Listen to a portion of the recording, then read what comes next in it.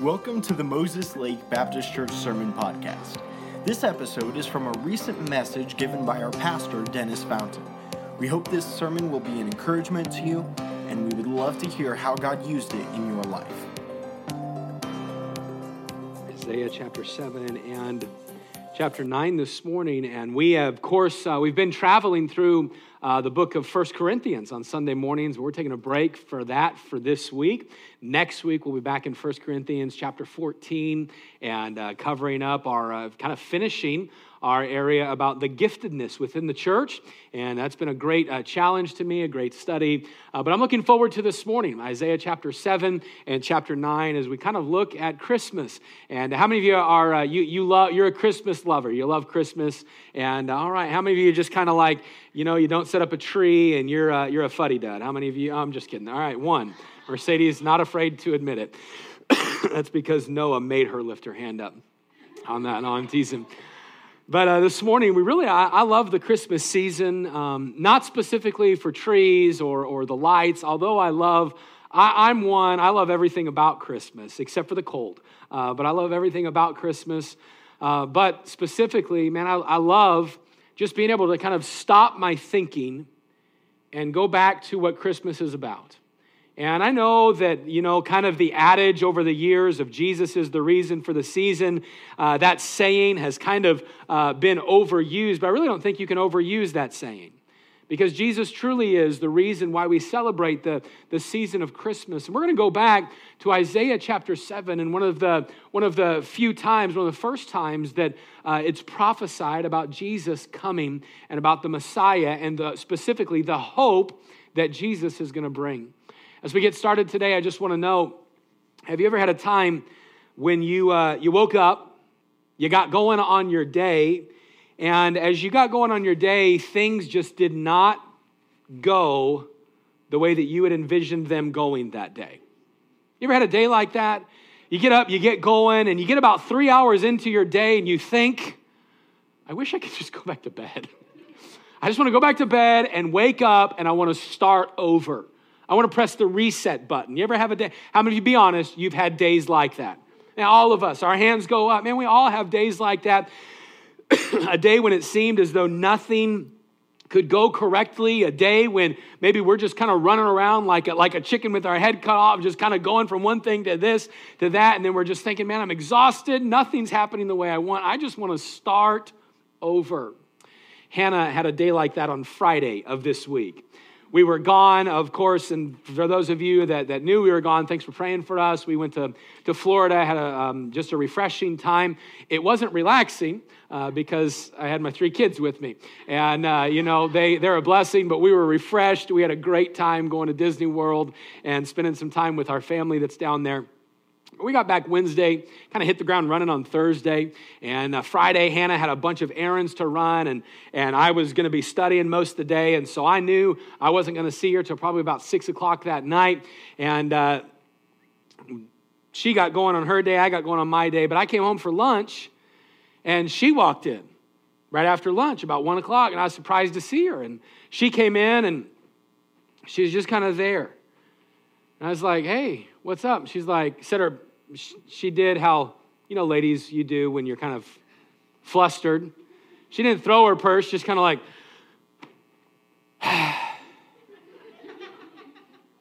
and I was afraid. Do I ask? Do I walk into this trap? And I did.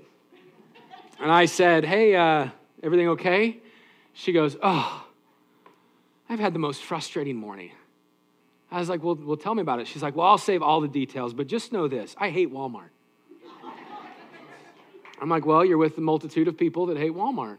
She said, no, today I had to go to Ephrata. I went and delivered something up in Ephrata. And then I ran into Walmart, and I thought, well, I'm at Walmart. I'm going to get some family pictures done, that printed at the print center, and grab a couple things, and then that way we can mail those things out. And I went into Walmart, and I went to the printer, and I began to print the things, and they told me it was going to take 10 or 15 minutes. And so I left, and I got all the stuff I needed. I went back, and I went back to find the pictures, and they didn't have them. And they had told me, well, we don't have your pictures. Are you sure you ordered them? And she's like, well, I just spoke with you. Like, you don't remember me 10 minutes ago? And so I began talking and telling them, explaining the order, and finally they found them on the printer. They didn't check the printer for the pictures.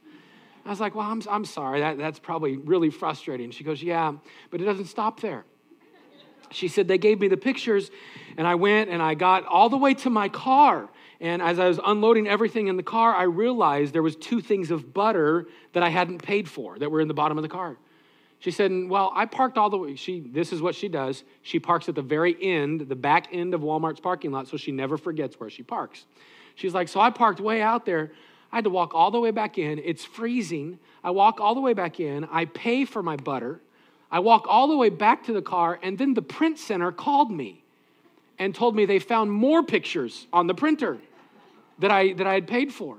So I walked all the way back in, and I finally got the pictures. And so my 15 minutes in Walmart turned out to be an hour in Walmart's parking lot, walking back and forth and just going back and forth. She said, and then a couple other little things happened. And so here she stands in our kitchen on that day. And it was just small, humorous things. But she was like, I just want to start over. Let's just start the day over. And we've all been there, haven't we? Man, maybe it's small things. Think about it. Like the Walmart thing, and we joked, and I asked her if I could use this as an illustration. Man, that's a small thing to think, man, can anything else go wrong? We've all been there with the small situations. But let's tell the truth today, we've all been there with the big situations too. The big struggles. The health struggles, the financial struggles, the loss of a loved one struggle. We've all been there at times when we think this. Can things get worse than they are right now? Could anything else go wrong?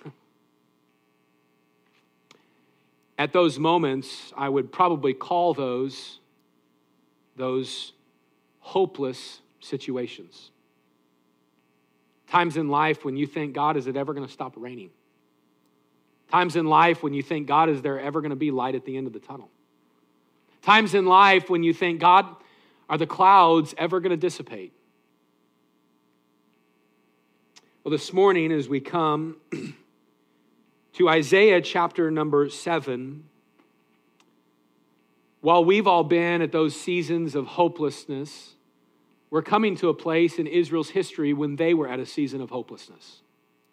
They were at a time when they just wished things would go better. They were at a time when it was almost like, what else could go wrong? And it's exactly the place where the nation of Israel is living right now. They're living distant from God.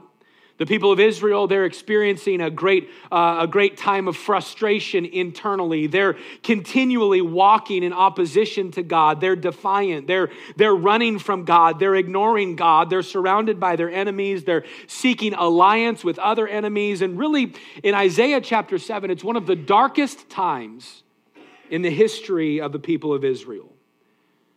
But what we're going to discover is this fact, that in Isaiah chapter number 7, God comes to his people and he gives them this thought, hey, a better day is coming. Hey, look up because there's hope on the horizon. Hey, lift up your eyes because even though it's struggling now, no matter the darkness of your day, there is always hope with the Messiah. And this morning from Isaiah chapter 7 and chapter number 9, I want to bring you and I the same message. Because the fact of the matter is that every one of us have dark days. Every one of us have situations that seem hopeless. But there's one statement I want to get across, and I want it to stick. If you miss everything, don't miss this one statement.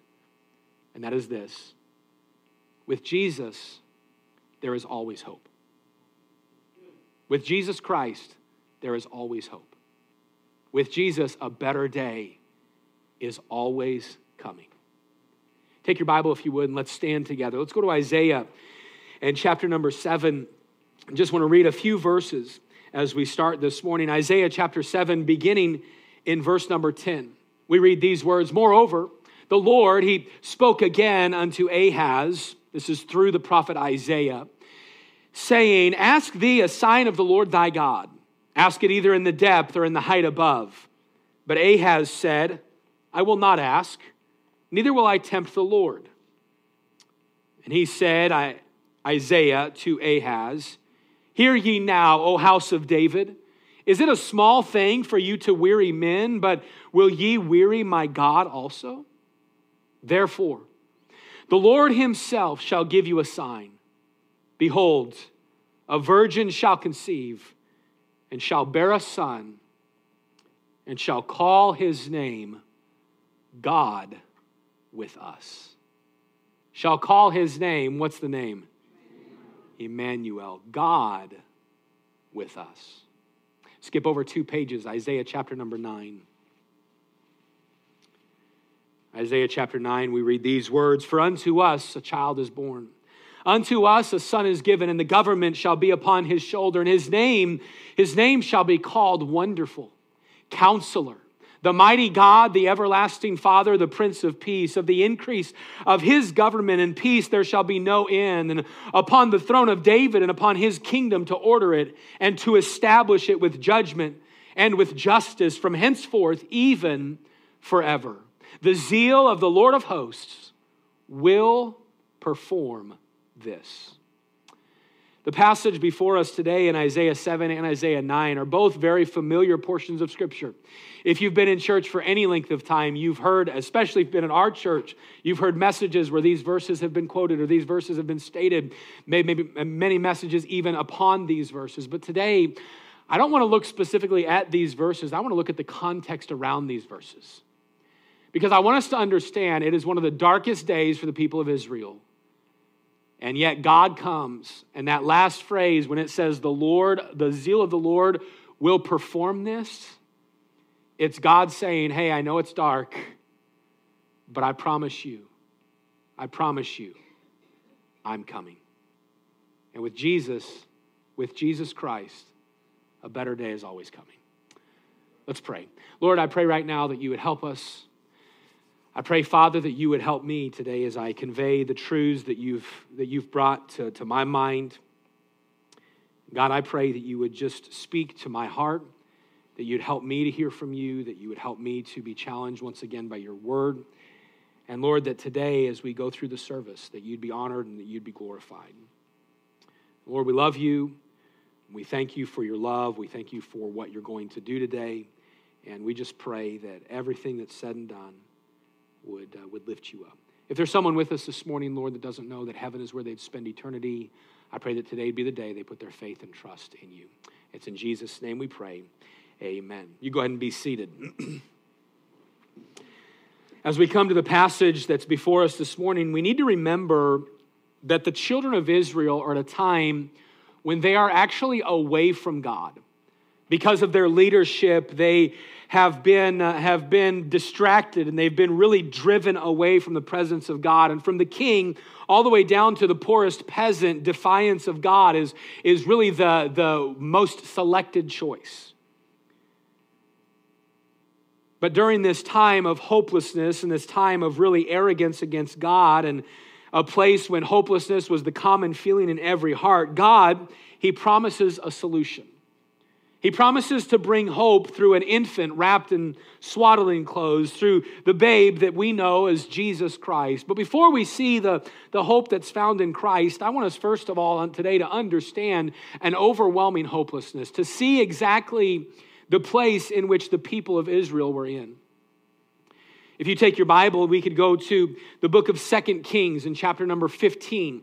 2 Kings chapter 15 and 16 actually highlight the time surrounding the prophecy from Isaiah to Ahaz.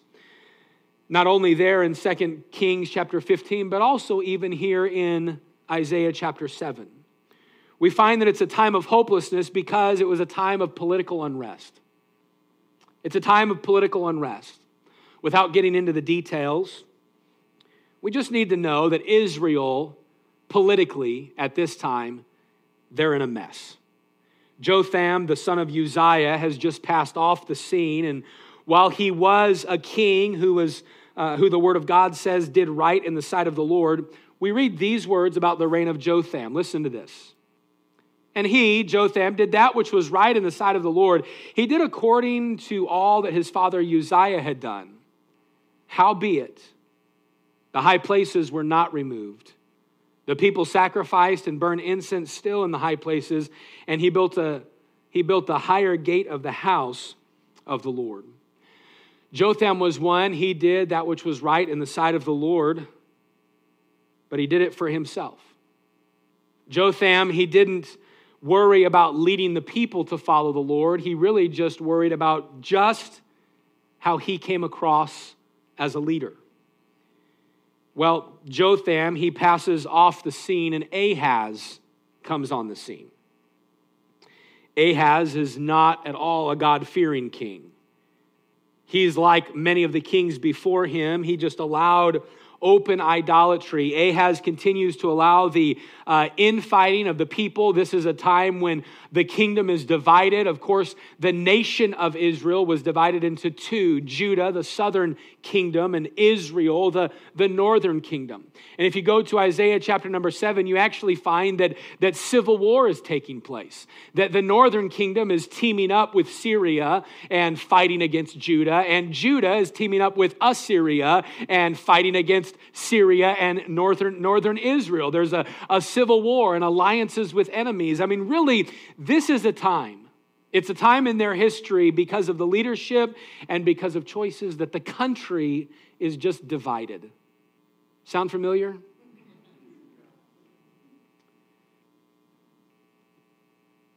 I think if we were all to be honest today, and I won't spend much time on this, but we could say that our country too is in political unrest right now. And it's not because there's a Democrat in the office or a Republican in an office or whatever. No, it's because God isn't in office. It's because God isn't the one who's leading. It's because, really, if you think about it, we as a Christian nation, we really aren't a Christian nation. America is a post-Christian nation. What does that lead to? Well, that leads to a lot of infighting, doesn't it? It leads to, let's be honest this morning, it leads to a lot of people looking at our country with hopelessness. It leads to a lot of Christians even fighting amongst themselves. I've been amazed through the last year and a half and everything, and again, I'm not going to spend much time on it, but through everything with COVID and politics, to see how many Christians just fight and bicker with each other, even in their own homes. Husband and wives who make enemies out of each other because of the political unrest. Can I tell you, friend, that we too can associate with what they were going through? Oh, maybe not in the same sense, but just in the fact that it's a time of political unrest, and political unrest can bring about hopelessness. That's what they were going through. A time of political unrest. It was hopeless because of this, but also it was hopeless because the enemies are closing in. The enemies are closing in. If you go to Isaiah chapter 7, go a few verses before where we read, and look at verse number 5. We read these words: because Syria, Ephraim, the son of Remaliah, have taken evil counsel against thee. Now, Isaiah, okay, listen, Isaiah is speaking to Ahaz. Ahaz is the king of the southern kingdom. And so here's what Isaiah is saying to Ahaz. He's saying Syria and Ephraim, the son of Remaliah, they have taken evil counsel against Judah, taken counsel against you, Ahaz, and your kingship and your people, saying this: let us go up against Judah, and let us vex it, and let us make a breach therein, and set a kin in the midst of it, even the son of Tabeel. 2 Kings 16 says it this way: that Rezin, the king of Syria, and Pekah, the son of Remaliah, king of Israel, came up to Jerusalem to war, and they besieged Ahaz, but they could not overcome him. Just a few verses later, it says, so Ahaz, he sent messengers to Tilgath-Pileser, the king of Assyria, saying, I am thy servant and thy son. Now, let me just make sure we all catch this. Northern kingdom teaming up with Syria, enemy.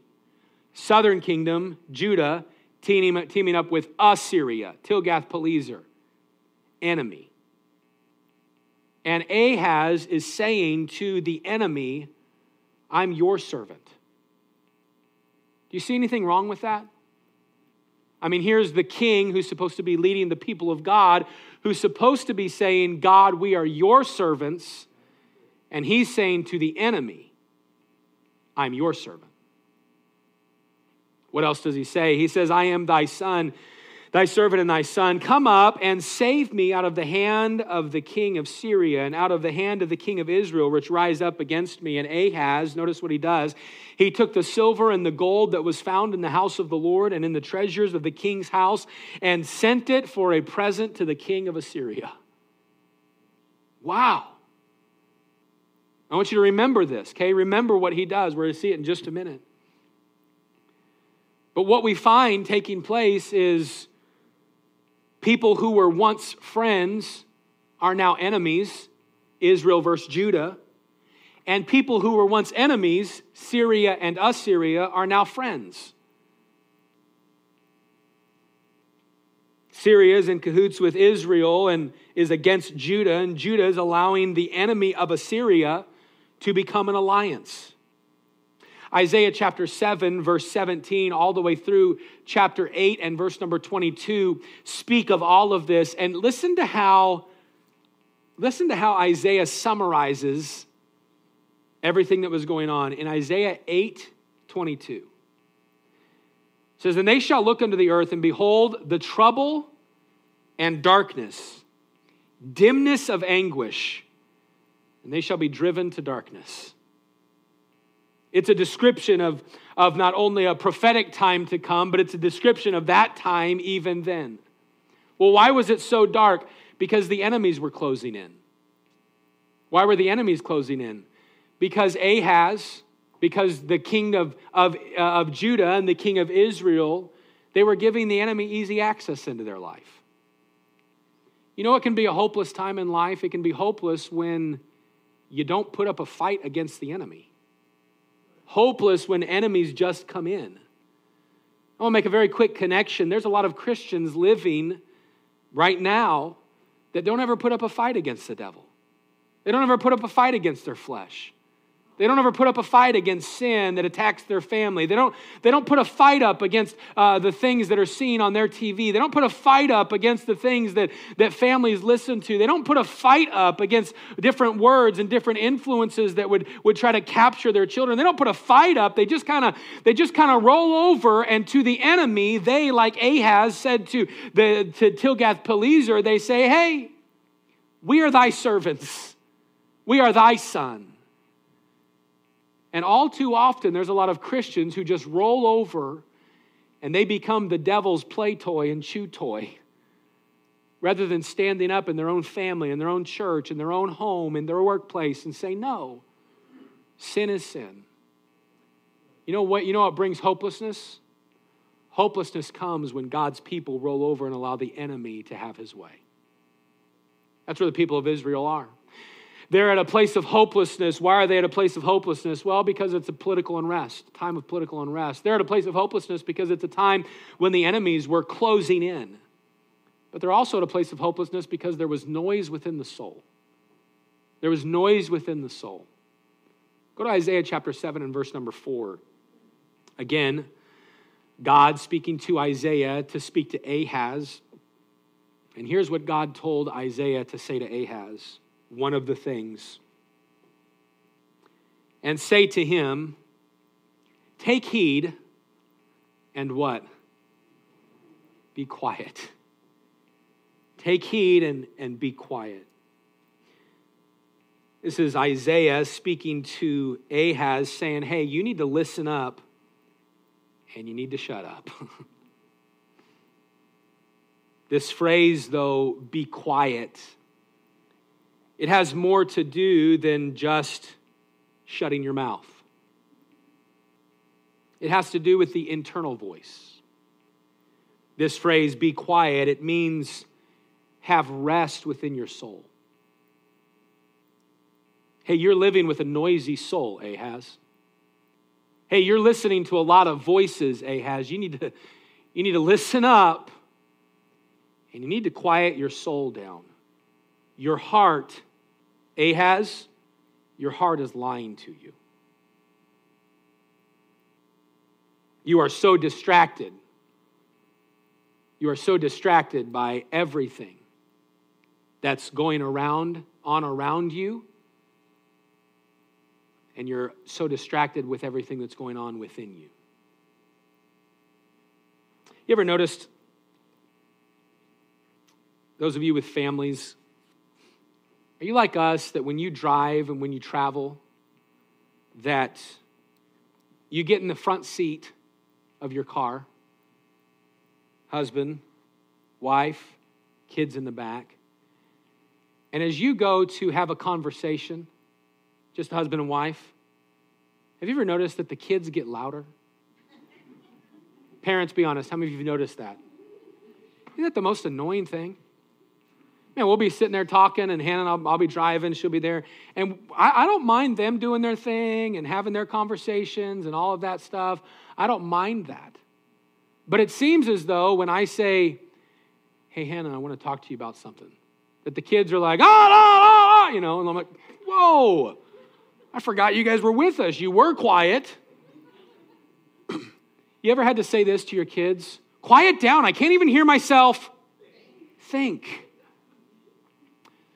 Better yet, you ever had somebody ask you a question? You ever had somebody ask you a question and not listen for the response? There's somebody in our family that's infamous for this. I'm not going to say their name, but I have 2 sons and 1 daughter.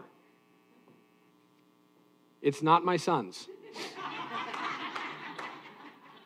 And Lena's sitting right over here, and there'll be times, and Lena, she's gotten a lot better at it now, but when she was a little kid, man, she'd come up, she'd be like, hey, Dad, what are we going to do for lunch today?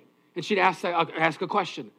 And I would take literally 10 seconds to think, oh, did we talk about something? What are we doing today? And I would turn to say something to her, and she'd be like, doing her thing, off in La La Land. And right when I'd say, well, I think we're going to, she'd go, hey, Dad, what are we going to do for lunch today? Well, I think we're going to, Dad, are we going to lunch? Well, yeah, I think we're going to, hey, Dad, are we going to, there'd be times I'd be like, girl, stop and let me just answer the question. Quit talking so you can listen to my voice. You know what, as a parent, many of you are laughing because you've been there, or you were that kid. If you were that kid, if your parents are still living, you need to call them right now and just say, I'm sorry. If you weren't, you need to pray and ask the Lord to help your parents know that you were sorry, and he can just pass the memo along to them in heaven or something like that. But listen, here's what we have to know. Here's what Isaiah, and don't miss it, here's what Isaiah is saying to Ahaz. He's saying, hey, stop talking and listen to the voice that matters. You have so much noise going on within your soul. You're not listening to the voice that matters. If you and I were to be honest today, we would probably admit that there are times in our life when we too don't listen to the voice that matters. Did you know that your heart is deceitful above all things and desperately wicked, and who can know it? And yet you and I, we say, well, my heart says. Now, you know what? It can be a time of hopelessness when we fail to listen to the voice that matters. It's a time of hopelessness because there's political unrest. There's enemies coming in. There's noise within the soul, but also there was fear within the heart. Fear within the heart. Go down, if you would, to verse number 4. Verse number 4, if we're looking in Isaiah chapter 7, it says, and say unto him, take heed and be quiet, fear not, neither be faint-hearted. Ahaz and the people, they were afraid of what was coming. You can sense that when you go to 2 Kings, and you can see that them even trying to form an alliance with their enemies, they're fearful about what's going to take place. And Ahaz is so afraid of what's going to take place that he turns to the enemy and says, I am your servant, instead of turning to God and saying, I am your servant. Did you know this morning that fear, it is a destructive trait in anyone's life? Now, let's be honest. Do we all struggle with fear? Yeah, we all struggle with fear. Every single one of us struggle with fear. It's not about not having fear. It's about having greater faith than your fear. I'm reading right now in the book of Acts. I've said this before, but every month this year, I've just taken one book and just studied that book. And this month, I'm studying the book of Acts. I'm reading 7 chapters a day. So as of right now, I've read through the book 4 times, and tomorrow I'll complete it my 5th time just in the month of December. But one thing that has stood out to me every time I read Acts chapter numbers 2, really the entire book, something that has stood out to me is how God's people and those believers in the early church, how they operated so much by faith in the Lord. At such a fearful time, it really jumped off the page to me. Hey, kids, you guys over here straighten up, okay? I got 2 kids sitting right there, so I can correct you 2, all right? You guys stop talking, stop passing notes. Let's just quiet down. Here's what happened. And I don't do that often. All of you know that, so we just did it today. Here's what jumped off the page at me is Acts chapter number 9. Acts chapter number 9. Saul of Tarsus has just trusted Christ. Okay, Saul was a great persecutor of the church. Everybody remember that? He's a great persecutor of the church. And Saul of Tarsus he's at a house in Damascus, blinded by the light, right? He got saved. And God comes to a man named Ananias. Now catch this. God comes to Ananias, and God says to Ananias, Ananias, I want you to go talk to Saul of Tarsus. What does Ananias say? God, you sure about that? Wait, are we talking about the same Saul of Tarsus? And he doesn't talk back, he just asks for clarification. He's like, wait, like the Saul of Tarsus? Yes, that Saul of Tarsus. Hey, God, I don't know if you've heard, but he's been killing Christians. And I actually heard that he has license from the high priest at Damascus to come here and to kill Christians. I don't know, God. Are we on the same page? But God says to him, yes, Ananias, I know. I've got great things in store for him. He's going to be a vessel to me. And basically God says this, Ananias, trust me. You know what's amazing? As you go and you read it, Acts chapter 9, you know what Ananias does? He goes, okay. And goes right to the house. Hey, is Saul of Tarsus here? Yeah, he's in here. Hey, Saul, God told me to come speak to you. God's got some great things in store for you. Do you think Ananias was afraid? Man, he was very afraid. He had a lot of fear, but he allowed his faith to speak louder than his fears. You know what? In Isaiah chapter number 7, you know what caused so much hopelessness? Is the people were allowing their fears to speak louder than their faith. Enemies were closing in. There was noise within the soul, and there was fear within the heart. And that fear within the heart was causing probably the most destructive characteristic, a failure to trust. A failure to trust. Look, if you will, to Acts chapter number 7 and verse number 11, where it says this. Ask thee a sign of the Lord thy God. Ask it either in the depth or in the height above. But Ahaz said, I will not ask, neither will I tempt the Lord. And he said, hear ye now, O house of David, is it a small thing for you to weary men, but will ye weary my God also? Here's the people in Ahaz. What are they doing? They're trusting in Assyria. They're trusting in the enemy. And God comes, this is so interesting. God comes to Ahaz and he says to him, Ahaz, I will be the one who protects you. I will be the one to help you. Better days are coming. Ahaz, something good is about to happen. Ask me, now he's saying this to a wicked king. Ask me any sign. Ask me anything, and I'll do it. And Ahaz's answer, it seems like a humble answer, doesn't it? I will not, he says, right? He says, I will not ask, neither will I tempt the Lord. But it's not a humble answer. It's an arrogant answer. What's he saying? He's saying, God, my trust isn't in you. I'm not going to, because if I ask, that means I'm going to trust you. But I can't see it. I can't see the defense that you're bringing. I can see the defense that the Assyrians are bringing, but God, I can't trust you. This right here is a statement of a failure to trust God at a time when God was saying, ask me anything. I will give you a sign that hope is coming. Ask me anything. And Ahaz refuses. You know what brings hopelessness in your life and my life is when you and I, with a pious attitude, fail to trust God. When we think, I've got it. I've got this. I can handle this. And yes, God may not come to you and say, hey, ask me for a sign. I'll do anything you want just to show you that I'm trusting. God may not come and say that, but there are times through his word that God comes and says, hey, would you just accept my word and just trust the next step? And you don't know all the results, but just trust. You don't know what they're going to say, but just speak up. You don't know how the finances are going to work, but just give. You don't know. And there's times in your life and my life when we say, well, God, wait. And we fail to trust. Can I say it this morning? This is definitely a time of hopelessness, isn't it? Man, it's a time of political unrest and division, a time when enemies are closing in, when there's noise within the soul, when there's fear within the heart, and when there's that failure to trust. And we've all been in these places, and our culture and many Christians are in these places right now.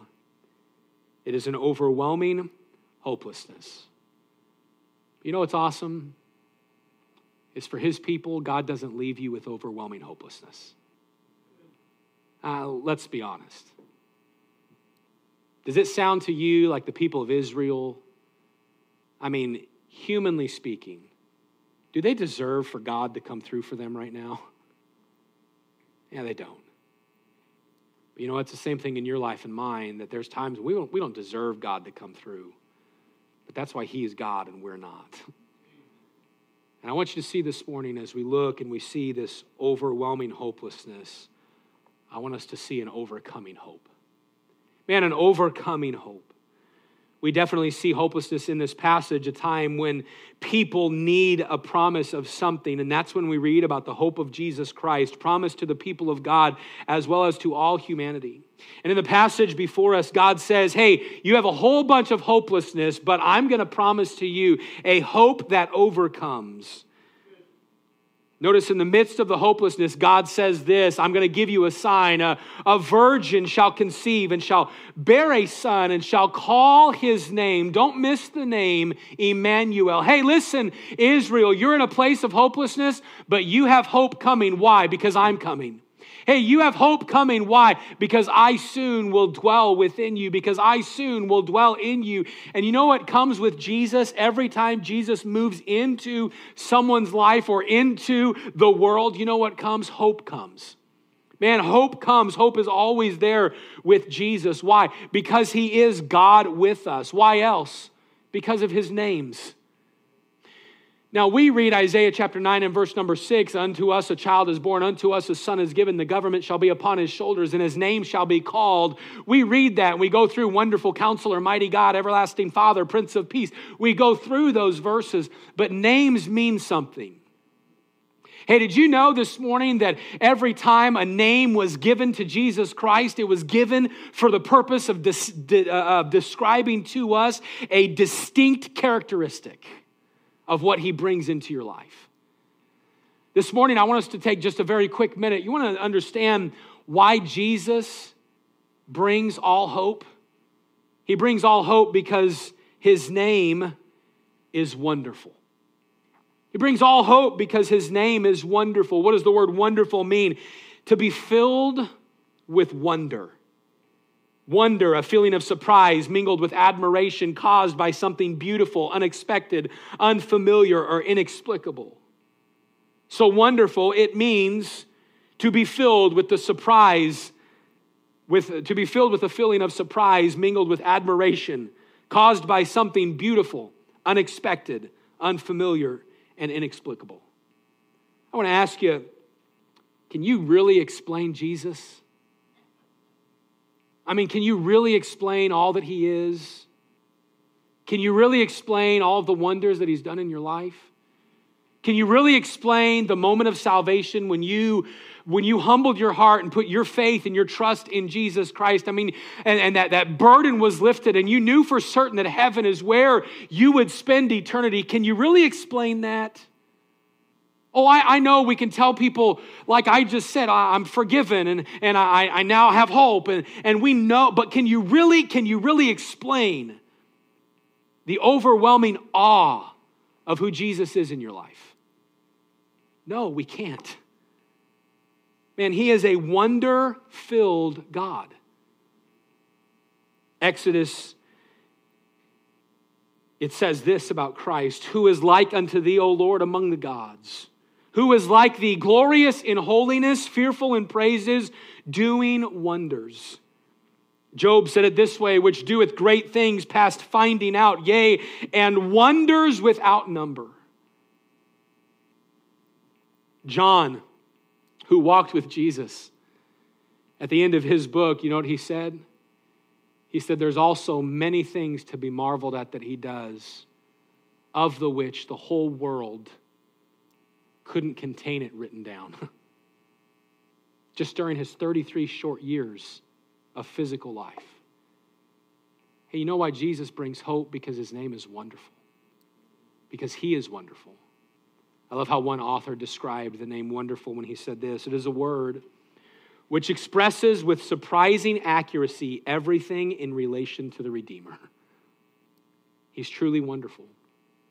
Not only is he wonderful, but he brings hope. He is hope because he's the counselor. He's the counselor. His name shall be called Counselor, and what a counselor he is. What does a counselor do? A counselor offers advice. A counselor offers guidance. A counselor often offers hope in a hopeless situation. We live in a day where people ask for a lot of counsel, don't they? Oh, you might not know it, but I'm asked probably every week to counsel somebody on something. I didn't know that a pastor had to be an expert in everything. Hey, pastor, can I get your counsel on investing? Sure. It's a shallow counsel, but I'll counsel you. Pastor, could you counsel me with my cats? Yes, I can do that. Give them away. I get asked, people look for marriage and family counseling, guidance and career counseling, rehabilitation counseling, mental health counseling, substance abuse counseling, educational counseling, child raising counseling, and the list goes on and on. And while many of these areas of counsel are needed, I want to say this morning that I believe the greatest counsel that's needed in every life in our society is the counsel from the one named Counselor. I mean, Jesus offers you and I counsel from the position of king. He offers you counsel from the position of father. He offers you counsel from the position of comforter or guide. I mean, if you think about it this morning, you want to talk about hope in a hopeless situation, why not go to the one who has all wisdom for every situation? See, his counsel is unlike any other counsel. Why? Because it's perfect. Hey, let me tell you this morning. God's never going to give you bad advice. I love my dad, and I definitely miss him and miss the advice that I got from my dad. But I'm going to be honest, my dad's advice, every now and then it wasn't good. And I would say, Dad, that's really dumb. You know what I'll never say to God? God, that's really dumb advice. No, because his advice is unlike anyone. It's perfect. Hey, there's hope in Jesus. Why? Because his name is wonderful. His name is Counselor. His name is the mighty God. Oh, don't miss this one, the mighty God. What does it mean? It means that he is the all-powerful God. What does he have power to do? Anything. He can take the broken and he can make it new. He can take something empty and he can fill it up. He can take something that is useless and make it useful. He can take something that is hopeless and bring hope into it. He can take someone who is helpless and bring them help. He can take something and someone who is lost and help them be found, help them be saved. And I love how Paul wrote it in 1 Timothy chapter 3, verse number 16, when he said this, and great is, without controversy, great is the mystery of godliness. God was made known, was manifest in the flesh. Man, Jesus Christ is God. There's churches that will say that Jesus Christ became a God. No.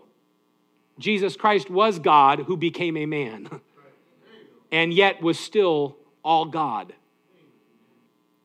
Do you realize this morning that Jesus was 100% God and 100% man, all at the same time?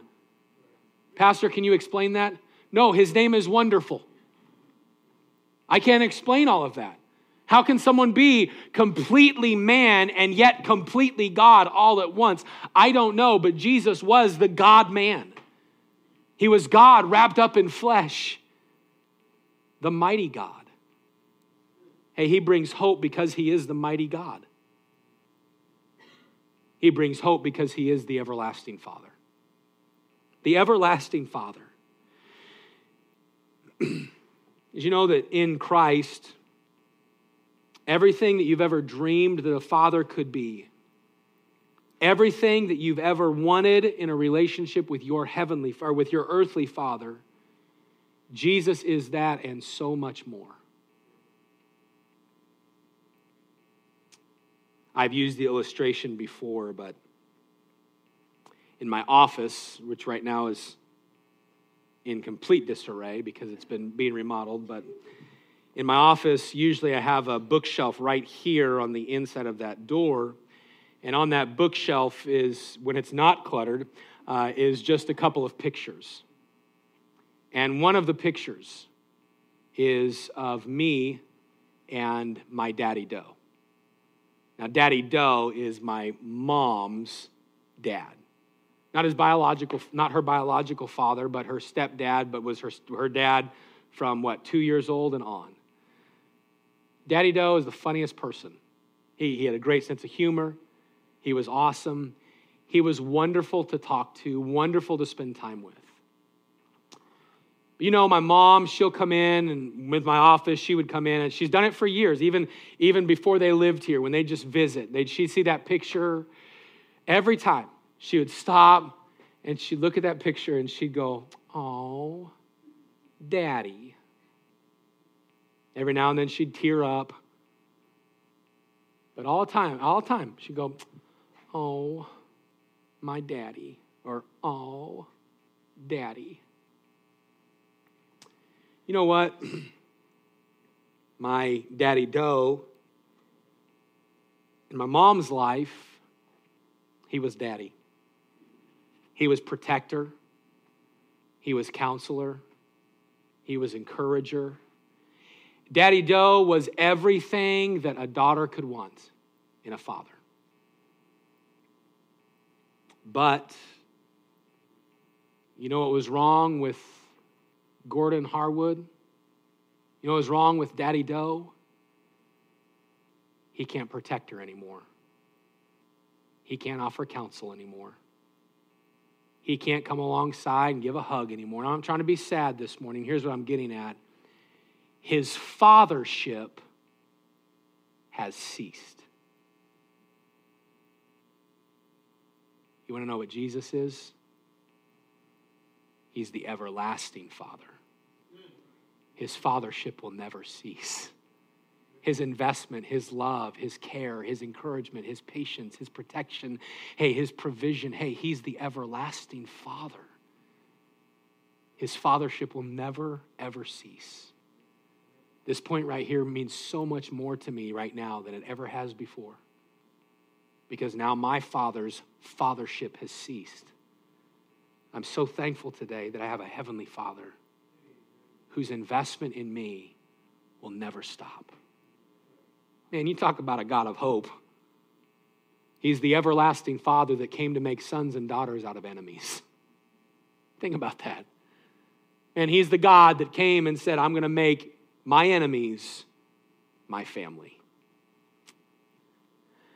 I love it this morning. He's the wonderful counselor, the mighty God, the everlasting Father. And lastly today, he's the Prince of Peace. He's the Prince of Peace. You want to know why Jesus is hope? It's because with Jesus, he's the Prince of Peace. And he brings the peace of God into our lives, but he offers peace with God. And you see, the whole reason that Jesus came to this world to die upon a cross was to die upon a cross for your sin and for mine, to offer you peace with God. And when you have peace with God, what fills your life is the peace of God. And there are so many people in this room this morning that could tell you, hey, there was a time in my life when I was at a point of hopelessness, but God's peace filled my soul. And God's peace helped me realize that, you know what? I have a God that I can trust. Why? Because he is the everlasting Father, and because he's going to offer me counsel in my horrible situations and in my good situations. And I can't explain all of it because he is wonderful. No wonder when Jesus was prophesied, God said, hey, I'm going to bring you hope because here's what comes. Me. Emmanuel. God with us. Hey, this morning, I just wonder, is God with you? Man, this morning, today, I just want to say that with Jesus, there is all hope. Man, there is all hope in the Prince of Peace. I read a number of years ago of a story about some tribes in New Guinea. These two certain tribes, and I'm just going to tell you the story and we'll wrap up. These two certain tribes, they were always fighting. There was always war. But there was a custom. This is crazy. There was a custom within the two tribes that if anybody from either of the two tribes would allow the other tribe to adopt one of their children. If anybody from tribe A would allow someone from tribe B to adopt a child, there was a peace treaty that if that ever took place, they could not have war because of the child of peace. It was given as a peace offering. You raise my son, and I won't be at odds with you. But the struggle was, and it's a true story, the struggle was with these two tribes over generations, no family was ever willing to do that. And countless lives were being lost. Every year, countless lives, to the point where these tribes were dwindled down to just handfuls of people. But the story is told of one gentleman who got fed up with it. And one day, unbeknownst to anybody else, he picked up his son, walked all the way to the other tribe's village, right in the middle of the village, and set his son down and began walking away, offering his son as the child of peace.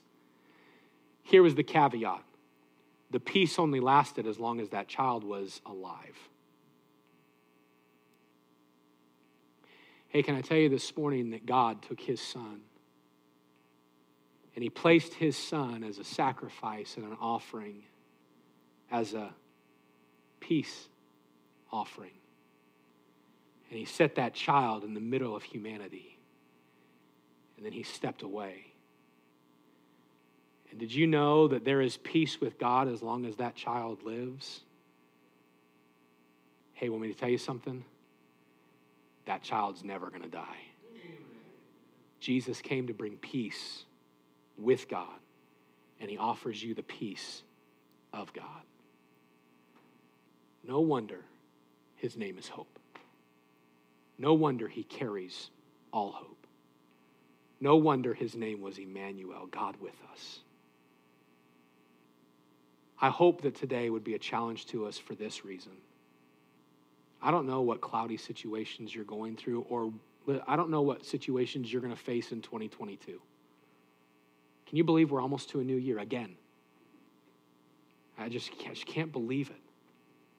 And when you're a kid, you just, time is a turtle.